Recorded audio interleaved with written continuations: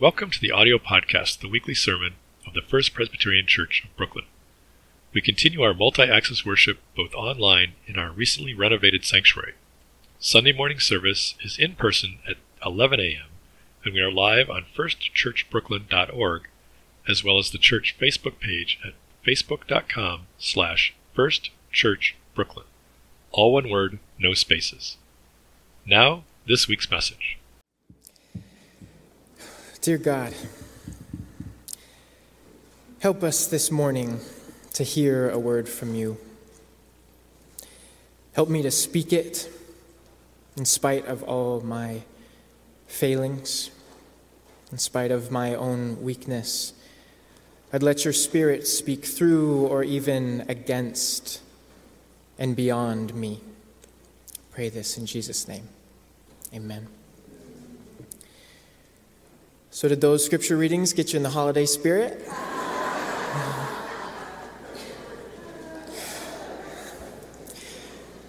This is a function of our liturgical incongruence with culture, right? This is Advent, not actually Christmas season. It's not a time of celebration, but of expectation. It's a season in which we rehearse the waiting of our forebears in faith, anticipating the advent, the arrival of our salvation. So the texts that we just read, that we read during the season, draw us back into this spiritual practice of tarrying, of waiting in expectation, knowing that God will arrive, that some great act will be made manifest, but it has not yet occurred. So I want to take us into that story. I want to remind us of the world that the writers of Scripture occupied and properly set the stage for Jesus' arrival. And this is going to require some historical legwork. And I hope that doesn't bore the crap out of everybody in here. I started with these texts, which fit into the genre of prophecy, which are expressions of messianic expectation, which are so disturbingly shot through with expressions of bloody revenge fantasy, because I want to understand the conditions that produced these images. I want to understand the dynamics that led people to articulate their wildest fantasies in terms of bloodlust. I want to know why Christmas, or the arrival of the Christ, would, for some, coincide with such horrifying scenes. And then I want to understand how Jesus fits, or ultimately does not fit, into these visions.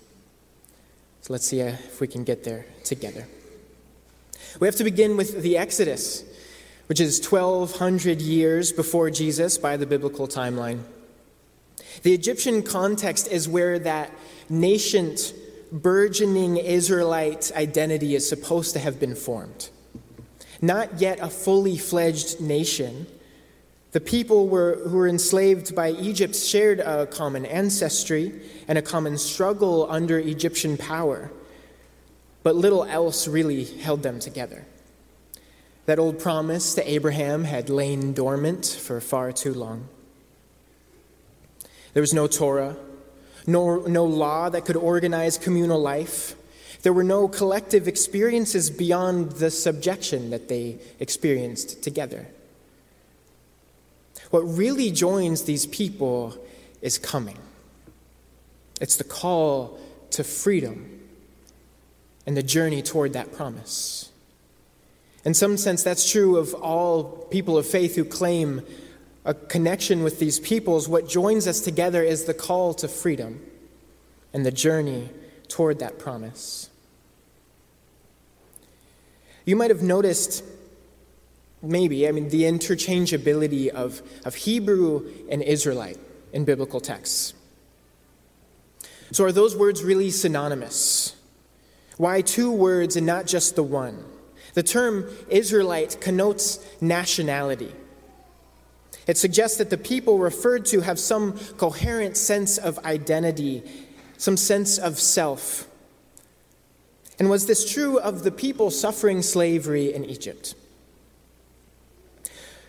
Well, to speak in historical terms, there is no record of anyone called Israel or Israelites living in Egypt in the late Bronze Age, when the Exodus is supposed to have happened. There isn't a word that memorializes the existence of any group called Israel living within Egypt's borders or serving as slaves or the backbone of their economy. The Egyptians wrote a lot, famously so, yet they never mention anything that would corroborate the Exodus story. There are no archaeological remains that suggest anything like a mass exodus of people from Egypt during that time period, and there would be remains if there had been one. By biblical estimates, it's multiple millions of people who would have been out in the desert. We would have found something. You might see little articles, clickbait articles like, chariot wheels at the bottom of the Red Sea. It's not real. Those don't exist. So it seems like there was no Exodus, speaking in purely historical terms. But here's where the word Hebrew figures in. There are letters, the Amarna letters, between a pharaoh and other government officials regarding some group called the Apiru.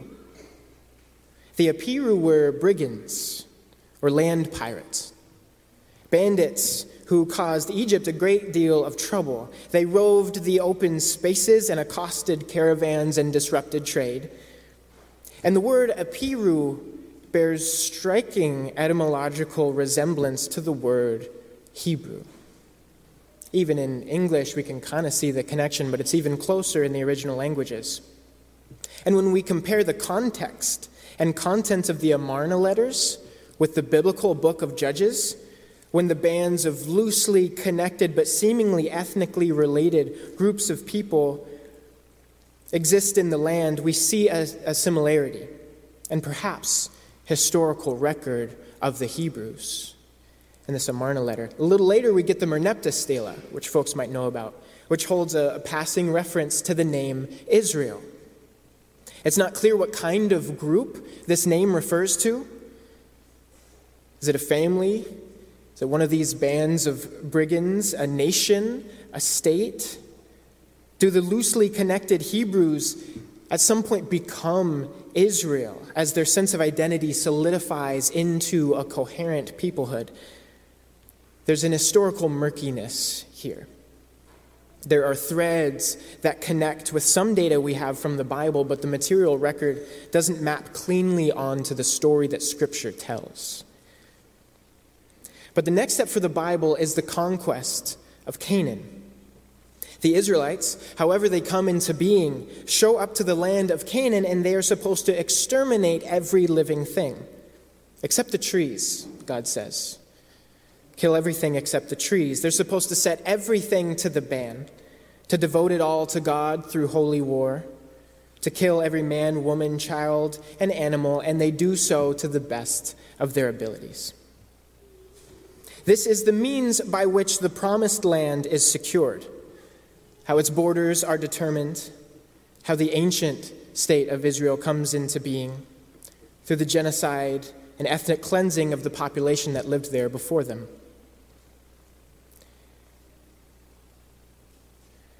There are still fundamentalists who appeal to this moment, this bloody historical moment, to justify contemporary claims to the land. They actually say that these ancient attempts to exterminate Canaanites, Canaanite peoples like the Philistines, right, which is where we get the word Palestine, is what gives them the right to do the same thing over again today. The whole story in their mind is of a people called from Babylon through Egypt to inherit a land that others were living in through violence. That's not the most morally compelling case. But if this is the mythology, what's the actual historical reality? It's difficult to reconstruct too. But what we can say is that the conquest, as Scripture narrates it, never happened. All the places that they say they destroyed show no signs of destruction in the eras in which they are supposed to have been conquered, and some never experienced anything like that in any era. In reality, what seems to have happened, and this is actually a much better case for modern claims to the land, at least the ethnic ones, if not the national ones, is that some of the people who came to understand themselves as Israelites grew organically out of Canaan itself. Having lived in the land for hundreds or thousands of years, others came from the Sinai desert. Some came from Babylon, some even came from Ethiopia. And what connected them were not common material histories or shared ancestries, but this new religion called Yahwism. Under this tent, as it were, their stories then start to intertwine, each of them coming from their own place with their own set of myths, fashioned into a coherent national mythology that takes shape in the texts that we now have. The problem was, in both historical and mythological terms, there were still other people in the land. People who lived there as long as anyone, and long before this new group started vying for supremacy, and who didn't accept their religion or their national project. Some scholars suggest that the biblical myths of conquest, which, as we've seen, are not historically accurate, were fabricated as political tools meant to justify the contemporaneous extermination and ethnic cleansing of the people who posed a threat to their supremacy and the singularity of their national aspirations. In other words, ancient Israel was not hoping to be a multi-ethnic, pluri-religious democracy. They wanted a single state in which they were the majority and did their best to kill and expel anyone who threatened this arrangement. In many places in Scripture, there's this nearly fetishistic fascination with not mingling with any non-Israelites. So ancient Israel, if it ever existed as a unified kingdom, the jury is out on that point, lasted 80 years, according to the Bible. Founded at about 1000 BCE, it splits in 920 into a northern and a southern kingdom. The north is called Israel, the south is called Judah, separate kings, separate legal systems, and religious systems characterized these neighboring nations. And then in 722 BCE, the northern kingdom, Israel, 198 years after its founding, was destroyed by the Assyrians. In 586 BCE, the southern kingdom of Judah was destroyed by Babylonians. And the Israelites and Judahites were scattered again from Babylon to Egypt, with a few remaining in the land. The Persians then conquered Babylon and let some Judahites return and rebuild the temple in 516. Then the Greeks came to power and desecrated the temple with pig's blood and tried unsuccessfully to suppress a violent Maccabean rebellion. Jewish control then prevailed for a few years until the Romans came to power and occupied a territory they called Syria-Palestine, the land of Judea, among its provinces. So I just condensed 1,000 years of history into just a few sentences, and in so doing, I eclipsed the suffering of hundreds of thousands, extended over generations that were killed and displaced by imperial powers. Hundreds of years of contention and brutal war set the stage for Jesus' arrival. People of all ethnic groups had been terrorized and killed and driven from the land. Non-Jewish people were expelled by Jewish folks, like in the stories of Ezra and Nehemiah, breaking up families and sending non-Jewish women and children to die in the desert and pulling the hair out of the men who stayed. Jewish folks were kidnapped and exiled by invading armies and slaughtered for merely keeping kosher. Their every attempt at life was constantly being strangled by occupying forces. People of all ethnicities were killed en masse for not submitting to the will of their imperial overlords, be it Assyrians, Babylonians, Persians, Greeks, or Romans. And so it is this history, this state of disorder and antagonism and oppression and pain, The Messiah would be the one to clean up the mess. The Messiah would recalibrate the political power of the land. The Messiah would end the hostilities between Jewish folks and Samaritans and Syrophoenicians and the other ethnicities living in the land. And some thought that this would occur through a newfound sympathy for one another. But others, like in the text we read, imagined apocalyptic violence and the reinstatement of a purified ethno-state belonging to only one of its historic peoples. This is the world of Advent, ours and theirs. A people poised between persecution and persecuting, await a decisive act of God. Had even given up hope completely. But others were waiting for something radical, something world-changing and even world-ending. The Messiah would come and the world would be made anew.